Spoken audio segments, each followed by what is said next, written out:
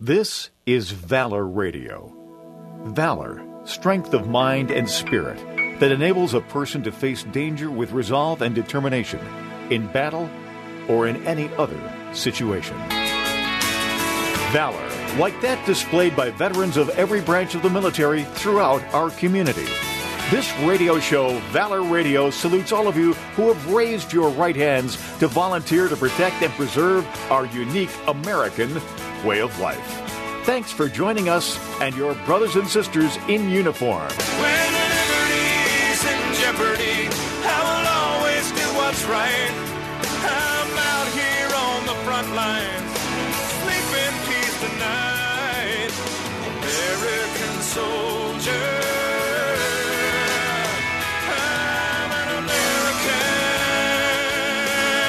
Now, Valor Radio. Well, soldiers, sailors, airmen, Marines, coasties, guardians, and the civilians serving alongside, we find ourselves once again gathered in the big tent of Valor Radio. And here's Colonel Paul Simonelli back with us this week. Thanks, Robert. We just celebrated an anniversary on April 16th. It was the 36th anniversary of the United States Army Special Operations Command. I can remember my junior year in college, spring of my junior year, April 1980, was a defining moment for the American people in special operations. At 7 in the morning, I remember a somber president announced to our nation that the world, the tragic news of what happened on Desert One. President Jimmy Carter revealed a secret hostage rescue mission had failed. 8 American servicemen were dead, and several others were seriously injured. That crushing failure at Desert One and its consequences told everyone, despite the enormous talent we had individually, we hadn't put it together right. Something had to be done. And a decision was made at that point that they knew something had to be done, and they couldn't quite figure out what had to be done to do this. The tragic events followed by problems. You know, there were things that happened in Grenada. We accomplished a mission there, but that really solidified need for the president to create a unified combatant command for special operations with control over its resources. So U.S. Special Operations Command was formed April 16th, 1987, with the responsibility to organize and train and equip U.S. Special Operations Forces in the Army, Navy, and Air Force. And I know people will ask why not the Marine Corps included in that. We can talk about that in a second. SOF warriors, Special Operation Force warriors, were deployed more than 90 countries, speak more than 100 languages, spend 365 days each year really contributing to the fight on the war on terrorism. They truly are the tip of the spear. Right now, that once fledgling organization that suffered such defeat in Desert One, made up of all different organizations around the Department of Defense, now includes more than 70,000 people who contribute to national security and really are revered, I think, by the American public. You know, they hold a special place. So that I still remember, you know, driving to school, listening to that radio broadcast on WHAM of the president talking about this, and just that was an awful experience when that happened. It was, and it probably more than anything else probably solidified the end of the end of Jimmy Carter. I think people defer towards someone who's in office. Typically, I think when a person's running for re-election, you always rally around the president in times of crisis. But he clearly was out of his league or whatever you want, over his skis on this thing. Yeah. Do you ever hear about the briefings that Charlie Beckwith gave to the big shots in D.C. about the mission? Warren Christopher was the Secretary of State at the time. Right. And they talked about, what would happen if he met resistance. And what he was going to do with people if they didn't cooperate. And he said, I'm going to put a bullet right between their eyes. And Christopher looked at him like he was some kind of lunatic. You're thinking, what do you think I'm going to do? By the way, the voice you're hearing is that of Captain Steve Romano. Retired. Yeah. Hey, folks, you can just take that for granted. Steve and I are old guys. Yeah. We are retired from the military. Yeah, it's probably better that way. Probably so. I got a chance to properly introduce him this morning. Sorry. Yeah. I'm sorry. Not at all. Not at all. Sure We're everybody informal knows. here. Yeah. Sorry, Steve. Yeah, it was an awful time. I remember I was at St. John Fisher, and I remember how awful I felt for the guys who were in the service watching. And the worst part about was the day afterward, he had these images on TV of these Iranians sticking bayonets in plastic bags with body parts in them. And I remember nothing infuriated me more than watching these guys desecrate American bodies that died in combat. It was just horrible. Yeah, and it's a bad time for America. 43 years later. It's hard to believe. Interestingly, a woman that worked for me, her son is right now over in Turkey, and he's been messaging back and forth with me. And Army or Air Force? No, he's not in the military right now. Oh. He was in the Army. But had that been, used to be good duty. Yeah, was visiting. In It was great duty. Yeah. Was visiting Israel and decided to take a little side trip to Turkey, but ran into some Iranian folks.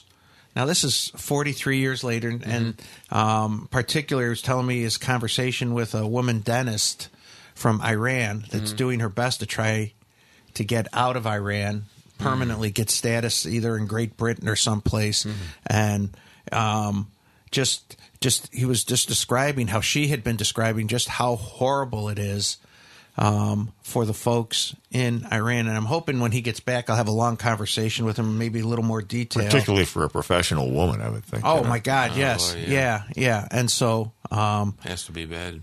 Yeah, so... but it's 43 years later, and really the situation has not gotten any better there for the people of Iran. I don't know what the right situation is. I'm not going to say that they need, an American-type, democracy or whatever. But it's not right for the people. The people there have suffered. I know. Well, under the Shah, Iran was a very progressive Western. Yes, it was. Leaning. It's not a backward country. And corrupt. Corrupt, yeah. But let's all look in the mirror here. Right. Right. Yeah. But it was not the hellhole that it was to become. And it's not Iraq. That's for sure. Yeah, absolutely not. No, but when you look at pictures from the 70s of Iran, even Afghanistan, pictures from the 70s. Oh yeah. It looks like Taliban. Oh jeez. Yeah. It's just you see people just living what we consider to be normal lives. Going to school, working, and you're right. Iran was out there. Really, they were sort of leading the way in the Middle East. Lebanon, they used to be called the Riviera of the Mediterranean. Was absolutely Beirut was gorgeous. Just absolutely, Beirut was like one of the most wonderful places in the world to travel to. Was there any place worse than Beirut in the 80s? The way that place was just a hellhole of terrorist, intrigue. And remember, every place you drove in the city of Beirut had checkpoints and green zones, and it was just a horrible situation. Is New York City headed that way? Pretty close. So without the checkpoints. Yeah. So anyway, this is. But the birth of our Special Operations Command that are really unmatched anywhere in the world. It's not a zero. It's not a zero defect. Do you remember who led it at first? Charlie Beckwith. Charlie, I was going to say. Yeah. Well, could you get a better guy to do it? No. Charlie's War. Yeah. Charlie Wilson's War. Oh, that's right. Never mind. Strike that last comment.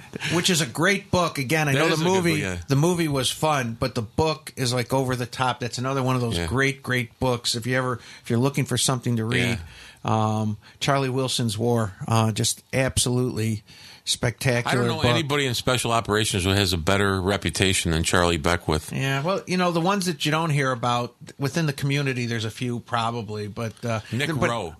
Nick Rowe, that's right. Yeah, Nick Rowe. I got a Nick Rowe story when we come back. you? Do you know about Nick Rowe? I do know about Nick Rowe, yeah. We're hearing music here. We'll take a break. We'll come back, and we're going to talk about Colonel Nick Rowe, who rewrote the book on survival, escape, and evasion. We'll be right back with more of Valor Radio.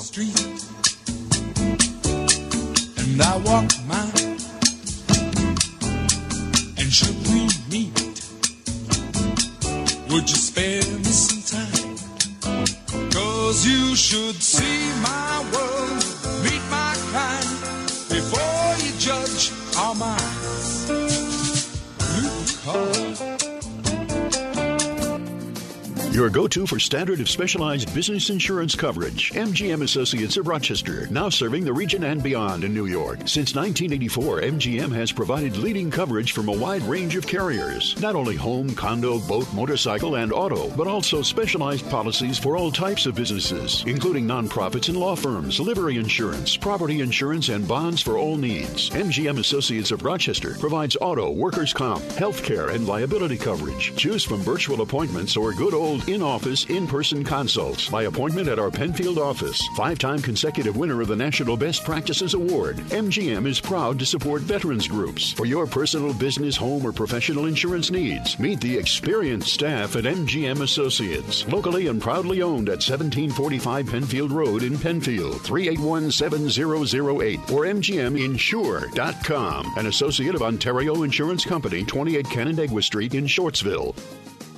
What a crazy couple of years we've had. Everybody's fighting. Inflation is causing all kinds of havoc. We have people on television and on radio telling us how much we should hate other people because they think differently than you do. We all need to sit back for a moment and just take a breath. Remember what we like about others, not what makes us mad about them. Most times I feel like we all want what's best for our families in America, but we just have different ways of going about it. My mother had a way of just taking a simple pleasure, like taking a bite from her favorite sandwich and saying, this is good. For me, the Orioles may have a winning season. This is good. Oh, if you feel you want to talk about your current investment planning, estate planning, or life insurance, we're right in Penfield at A.M. Ginsberg Advisory Group, 585-377-4720. I feel better already. Securities offered through Securities America, Inc., member FINRA SIPC. Advisory services offered through Securities America Advisors, Inc., A.M. Ginsberg Advisory Group, and Securities America Companies are separate entities.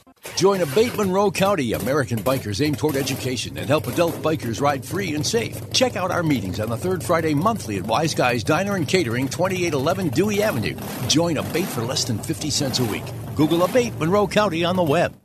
Hey, how about becoming a member of the National Warplane Museum in Geneseo, New York? Help us preserve history. Plus, you get some pretty fancy benefits. Visit us online, nationalwarplanemuseum.com. From Niagara Falls to the Adirondacks and from Canada to Pennsylvania, you're listening to Valor Radio.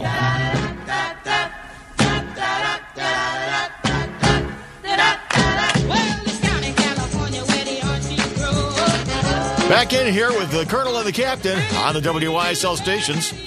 Thanks, Robert. And right before break, we realized Steve and I had another common experience from different corners of the world. I was at JFK Special Warfare School at Fort Bragg the day that Colonel Nick Rowe was killed in the Philippines. Do you remember the date, or what time was it? Like spring of '88? Wasn't it? Was it fall or spring? I'm fall not sure. Might have been fall.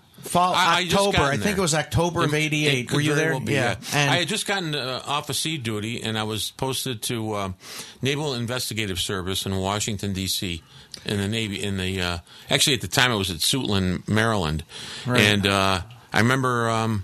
When I heard about it, I was with an outfit called ATAC, Anti-Terrorism Alert Center. There you go. And he had just been assassinated. Right. And, for those of you that don't know who Nick Rowe is, tell you to get on Amazon and find a book called 5 Years to Freedom. Colonel Nick Rowe was a prisoner of war in Vietnam for over 5 years, suffered tremendously. In fact, it was difficult. I remember reading the book and how difficult it was even to read the book. I mean, he was able to articulate make you feel painful sitting there reading the book about the sheer agony that he survived. But once again, when he got out, he came back, went to, the fairly young at the time, JFK Special Warfare School, and rewrote the book on survival, escape, resistance, and evasion, SEER.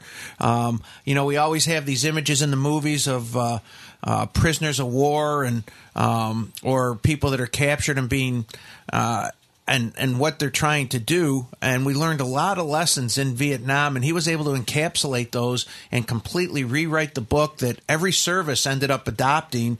Each service does it a little bit differently based on their needs, but he rewrote the curriculum and tried to make it realistic for those that had to be trained that could be put in those situations, like pilots and other folks in the other services and special operators, but just did a really spectacular job in doing that and became, he was iconic in the Army community. And like you said, it had the effect. I know that the day that he got killed in the Philippines, JFK Special Warfare School just shut down. I mean, just everything stopped. I can't remember another time where anything happening like that just really hit everybody head on. We had a series of attachés get murdered overseas, one in Greece, one in Paris, I think, at the time. And when Roe got killed in the Philippines, it sent shockwaves through the community. It was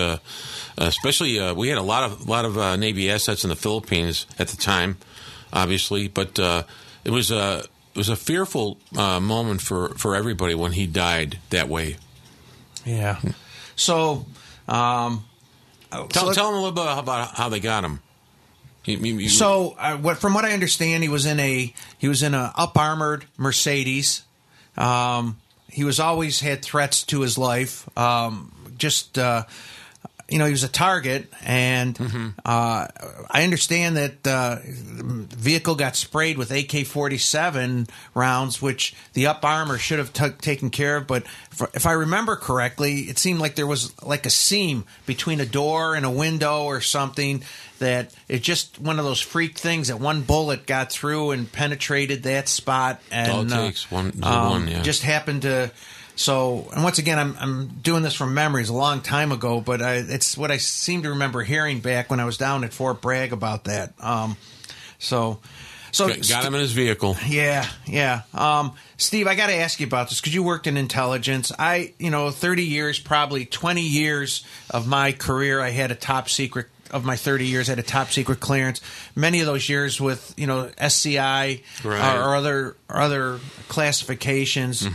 Above that, and I don't remember, and I being on SIPR computers all those times, I don't remember being able to access CIA information or DIA information, or unfortunately. Unless they wanted the military to have it. Well, I was listening to some guy on TV last night talking about how it's impossible for this guy to get a hold of CIA information. I'm like, no, it's not. I'll tell you why. When I worked at headquarters NIS, Naval Criminal Investigative Service later, I had access to all kinds of CIA stuff. In fact, it didn't mean I could use it. It meant that I had access to it. I could read it. I could process it. But unfortunately, back then, and it's probably still the same way right now, the CIA has this thing called Originator Control, ORCON. And they would put ORCON controls on all their stuff, which meant that you had to get them to agree to let you release it, and they never let you release it. So you did see a lot of stuff. Yeah. I don't remember seeing an awful lot all those years looking on different things on SIPR. I remember a few, but they were so watered down. Right, they are. There's a lot of them have just a little gist in them, but it's still TSSCI. I mean, you're going to because it is. It's all sources and methods, and what happens is if we put something out in one of our force protection products or our threat assessments or something, we had to get their permission, and they wouldn't give it. I mean, 9 times out of 10, they would never give you access to their material or right to disseminate their material. So you just got used to the fact that you're just not going to be able to put CIA material out. Right. And it's unfortunate because a lot of times it was the only stuff that we had that indicated there was going to be an attack. So we'd have to just be mealy-mouthed about it and say, our sources indicate that this person's under threat or whatever. And that's what we'd have to go with. But, unfortunately, everybody in that organization who was reading that traffic had the ability to see that stuff. So, like this kid or this dork or whatever, this 21-year-old loser, he unfortunately was given the keys to the kingdom. And I don't understand why they do that, but they do. Well, that's the other thing. I don't understand it. Maybe the Air Force is different. Maybe the Navy is different. I don't remember a lot of E4s having. Really? See, I don't even remember a lot of. I don't remember a lot of enlisted, E3s or E4s having access to that stuff. That's what I'm saying. But if you're a watch partner to one of the watch officers, you had to have it because you were basically their yeoman during that shift. So, yeah, they had access to it too. Unfortunately, this guy, was trying to impress his friends or whatever.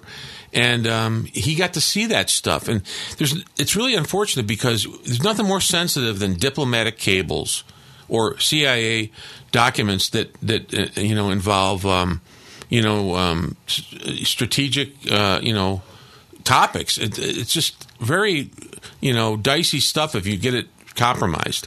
So you don't think, all right, so of course all the conspiracy theorists are going nuts here saying that the kid was set up.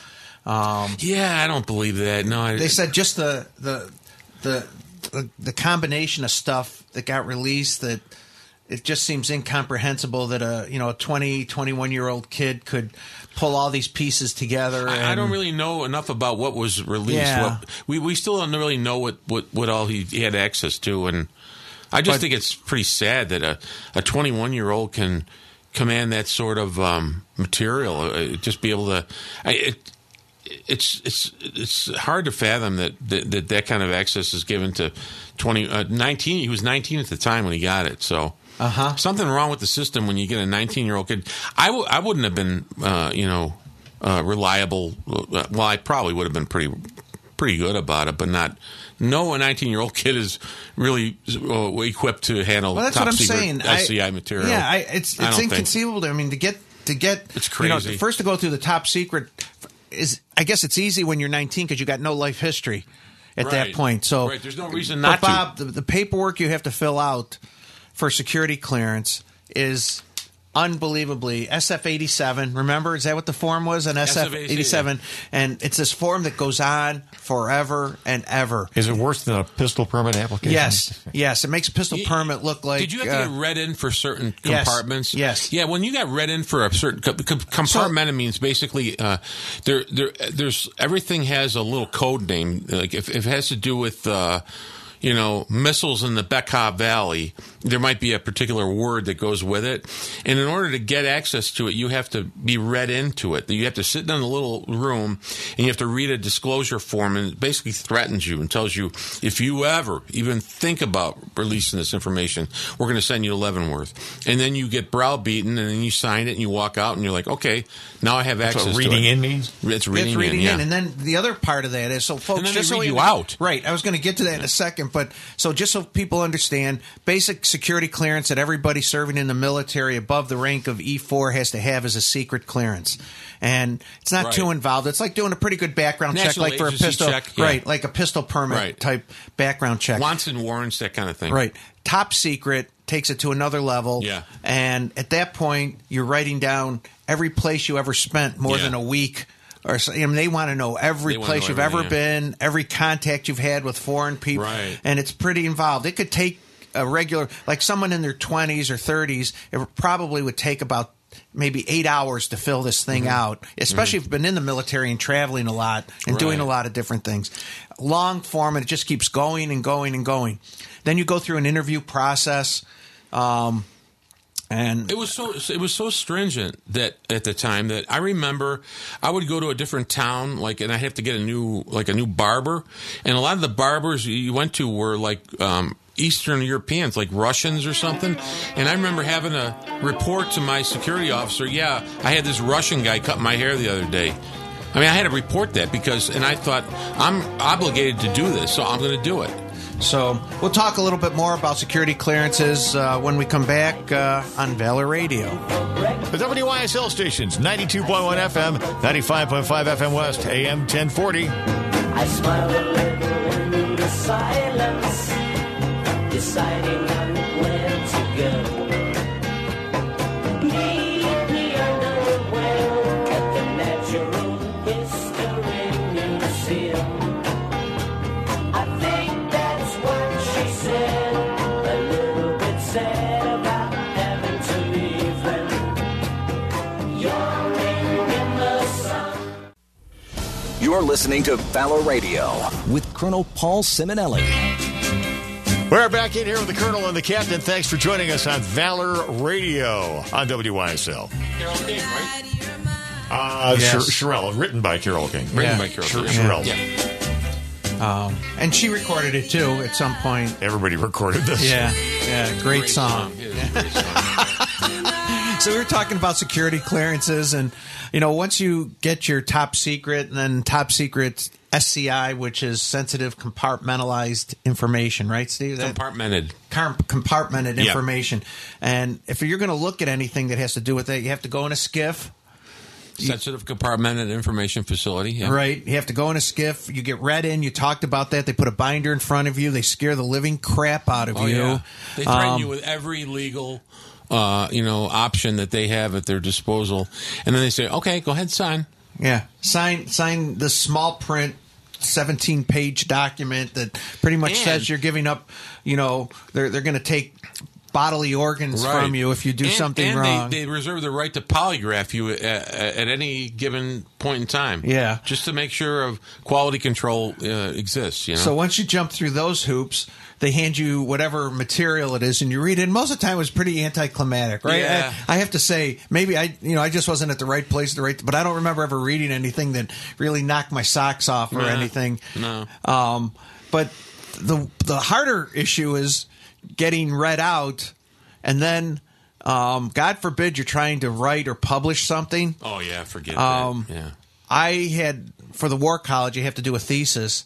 I had my first couple of I don't know if it was 3 or 4 topics I was told I couldn't write about, even though I had sourced everything through open source. Kind of like being in college today. Yeah, I used to hate when they'd say, well, yes, it's in open source material, but it's really classified.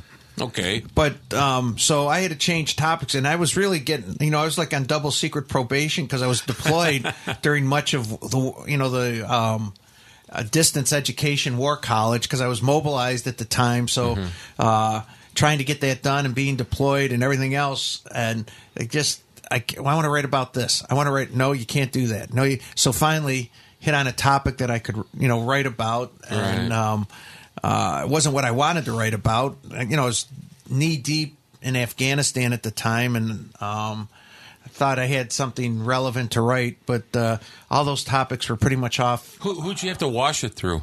Well, through my headquarters that I was working for, and that was at Joint Forces Command at the time. So, I remember wanting to brief some civilians on stuff that happened in Libya a couple years earlier, and I think I had to go through like the PAO for like Lant Fleet or something, and it was painful. And then all that stuff had already come out in the public domain, and I thought, what are you giving me such a hard time about this stuff for? No one really cares anymore. You know, I had a paper published along with a member from the State Department and from USAID while I was on active duty. Yeah. And someone wanted to interview. I don't know if it was The Hill or one of these other. Yeah. And that was an ordeal because had a PAO person sitting right next to me, and waiting for her to give me the high sign to stop. Yeah. I can't say that. I can say this, and I stayed within the 4 corners of the paper. But it was just a very unnatural process. And then leaving active duty and getting read out of anything that you were read into, and a whole nother set of papers. And for so many years, you can't do this, you can't do that. I don't remember the specifics, but getting read out was worse than getting read in. That's why I have no patience with all the disclosures that we're finding out about with politicians and stuff, because we had such, controls put on us and what we could do and how we could do it. And then they have these other people today just, blithely, like on a lark, they just, speak it publicly, or some senator or some staffer will disclose stuff, and I'm thinking, but they don't take their oath seriously. No, they just don't. Yeah, one of these days we'll talk about it. I had to do a Article 32 investigation, a POTUS briefing that my headquarters prepared. My boss briefed the president on. Really? Made it into the New York Times. Ooh. The actual slides made it into the New York Times. Well, that was the question, and I got dragged in, and I had to do the investigation on that. And that was a pretty messy thing. That's all I'm going to say. Yeah. Anyway, let's get back to some hardcore military stuff here, just for a few minutes. We've talked about A-10s, and we love A-10s, and the aircraft. It's a 50-year-old airframe, but there's nobody on the ground is happier when they call for close air support and an A-10 shows up. Yeah. When was the last time that was produced? Well, they've redone them, like put new wings on them. They've upgraded some of the electronics. New aircraft. I mean, when did they stop producing them? Boy. Probably around 1990, 91. Yeah, I would say probably. And they came into the inventory right around 1980, 79, 80, I think. Yeah, it's 50 years that the aircraft's been around. Yeah. The people that fly and the people that have depended on them just love them to death. The Air Force has been trying for years to kill them. They've had, support in the Senate and in Congress and have knocked it down, but they got them to agree in the last budget to knock a bunch of them out. But here's the other thing that's happening. This is the human factor here. When you get air support, you call in air support at battalion level, which is a pretty low level.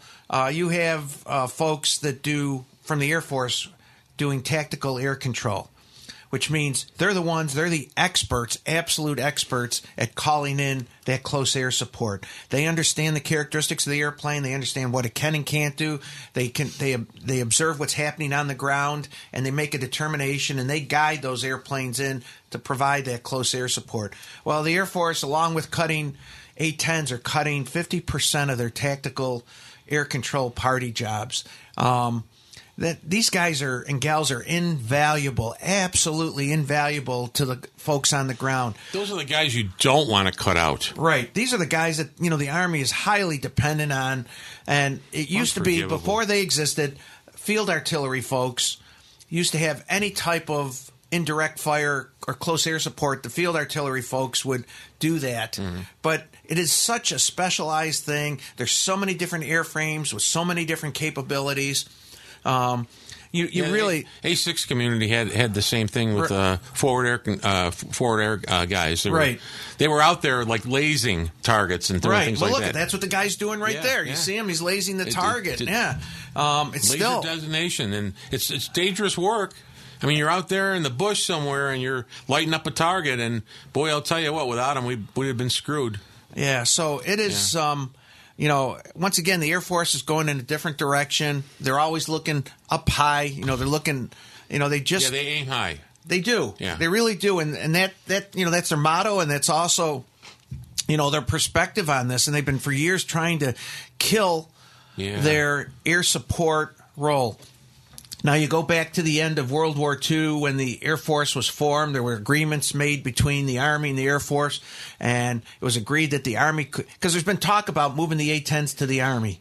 Oh, really? Well, it's not going to happen. That's too bad. It's not going to happen, but the Army the Army has attack helicopters, but there was an agreement back when the Air Force was formed and split out from the Army that the Army would not have combat-capable fixed-wing aircraft.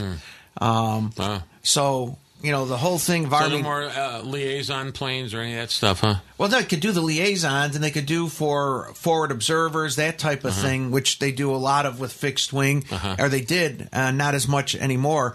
But but that agreement's held tough, and the Air Force enforces it. But I'm once again they're getting rid of these folks and these TAC CPs, and I just I think. I'm trying to be forward thinking. I understand what the Air Force is trying to accomplish, but that's there's 3,700 people that do that for the Air Force right now. They're going to reduce it down to 2,100. And that's going to leave. That means there's not going to be anybody at battalion level. The lowest level someone will be at brigade level, which is, you're pretty far removed from the battle at that point. And the quality of the work they did had so much to do with being on the ground and seeing what was happening and being part of the battle in order to facilitate, successful close air support. All right, I'm hearing some music. We'll come back shortly with more of Valor Radio. The WYSL stations. Tell a friend about the program. Podcast available on all major platforms. WYSL1040.com. Oh, it's true.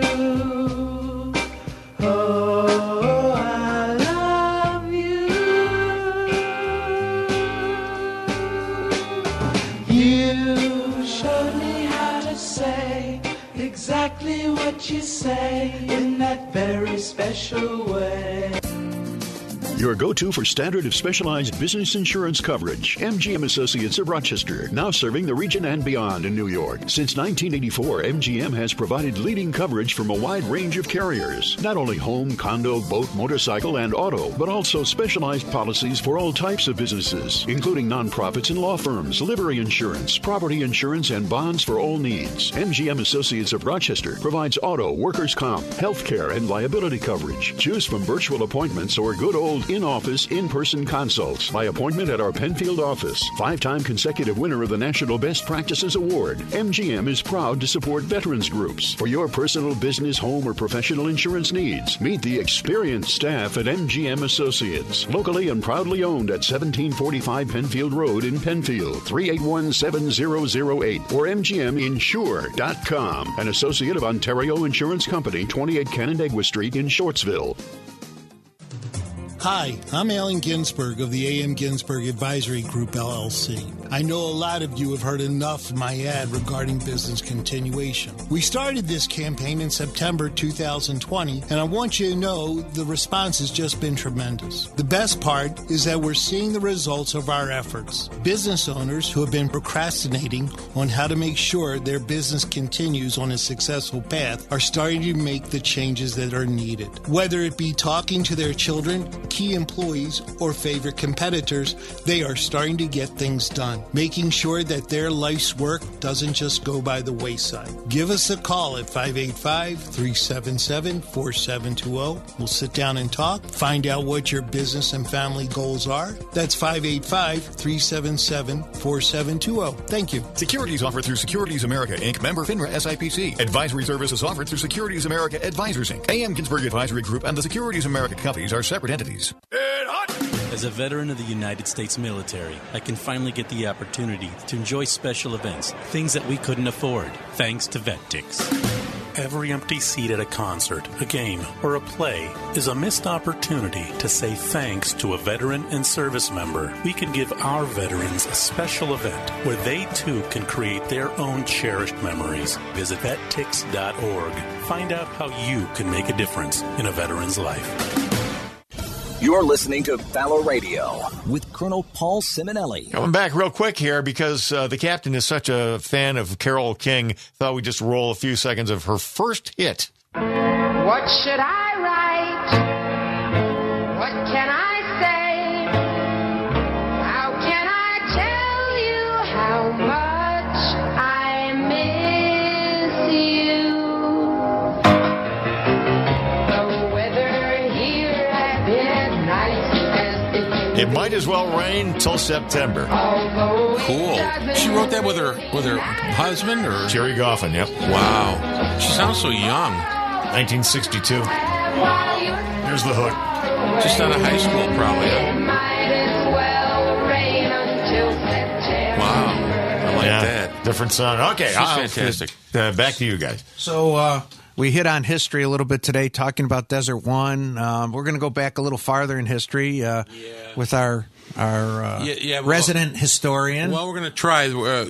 This month, April, is 78 years on from the invasion of Okinawa for the U.S. And it was a bloody campaign, and we lost 12,500 Americans killed in action on Okinawa and wounded another 36,000. That's how bad it was. Japanese casualties are in excess of 100,000. We don't even know how many there were. But we lost in Rochester, in Monroe County, about 54 guys. So that's amazing. Yeah, it is. And I just wanted to mention a few of them this morning. And every week, if we have time, I'm going to mention a few more. But I have 6 today. I just wanted to go through fairly briefly here. The first one is Master Sergeant Robert D. Bentley, U.S. Army Air Force, 22 years old. He's with Headquarters Company, U.S. Air Force Pacific Ocean Area Command. Killed in action 6 April 45 on Okinawa and is buried in Punch Bowl Cemetery, Honolulu. He was born in Persia in 1922, lived at number 5 Arnold Park, Rochester. Enlisted in the Air Corps in January of 43, right here in Rochester. And when he died, he was only 22 years old and a master sergeant, which is pretty amazing. And he was awarded the Purple Heart posthumously. Sergeant Joseph G. Berardi-Curti was 25 years old, U.S. Army, infantryman, Company M, 307th Infantry Regiment, 77th Infantry Division, Statue of Liberty unit. He was killed in action 16 May 45 on Okinawa, buried at Holy Sepulchre Cemetery in Section 13 North. He lived at number 70 Costar Street, Rochester, and was a member of St. Anthony of Padua Parish, also awarded the Purple Heart. PFC Norman Black, U.S. Army, was an infantryman, a bazooka man. He was with Company B, 307th Infantry Regiment, 77th ID. He was killed in action 21 May 45 on Okinawa, buried in Punch Bowl Cemetery, and he lived at 647 Frost Avenue in Rochester before the war. He was awarded the Bronze Star and a Purple Heart. Fireman First Class Richard William Burnett, U.S. Naval Reserve, was only 18 years old. He was a motor machinist mate striker. He was a member of the ship's company of USS LCS L-15. That's a Landing Craft Support Large. That's LCSL. And he was off Okinawa. It was part of a group that got sunk. It was a 250-ton LCSL, which was a gunboat supporting the amphibious assault on the island. He was buried at sea. His name is listed on the Honolulu ABMC tablets, the Battle Monuments Commission. Before the war, he lived with his parents at 693 Park Avenue. Corporal Darrell Dean Campbell, U.S. Marine Corps Reserve. We've heard about him before. Yes. He was a Marine Raider. This guy is a stud. He was with Company K, 3rd Battalion, 4th Marine Regiment, 6th Marine Division. That's the guys who have the Micronesia patch. He was a rifleman and a squad leader. He was killed in action on the 20th of June, 45, and is buried in Punch Bowl Cemetery. His mother lived at 3 Burlington Avenue, Rochester. He was previously wounded by shrapnel while fighting on Guam in July of 44 as a member of Company B, 3rd Raider Battalion, and was posthumously awarded the Silver Star for leading an assault up a treacherous ridge on Okinawa, braving Japanese sniper fire. A real hero, one of the best. And finally, Pharmacist Mate 3rd Class USNR, Leon Clifford Klasjens, 20 years old. He was with 1st Medical Battalion, 1st Marine Division, killed in action 14 June 45, Okinawa, buried Holy Sepulchre Cemetery.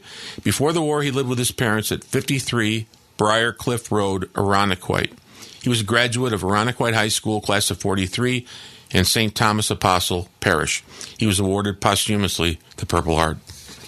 Unbelievable. I'm dumbfounded at the number of people from this community that died in that battle. Yeah, and it seems disproportional almost doesn't it? Yeah, I mean, it does. it might just be because of the units that were there were, formerly National Guard units and were from New York. Right, So a lot of them, I think that's probably why there was a You'll concentration. see, as time goes on, you'll see a lot of the guys who came in 40, 41 from the National Guard. Yeah, they did. So- We went from the 27th Division to the whatever division, and all of a sudden they ended up in the Pacific. Yeah.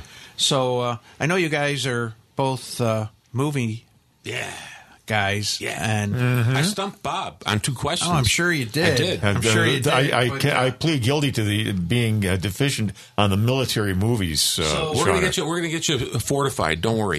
One of my favorite musicals movies was Fiddler on the Roof. Oh, yeah. And the main character on there was played by Topol.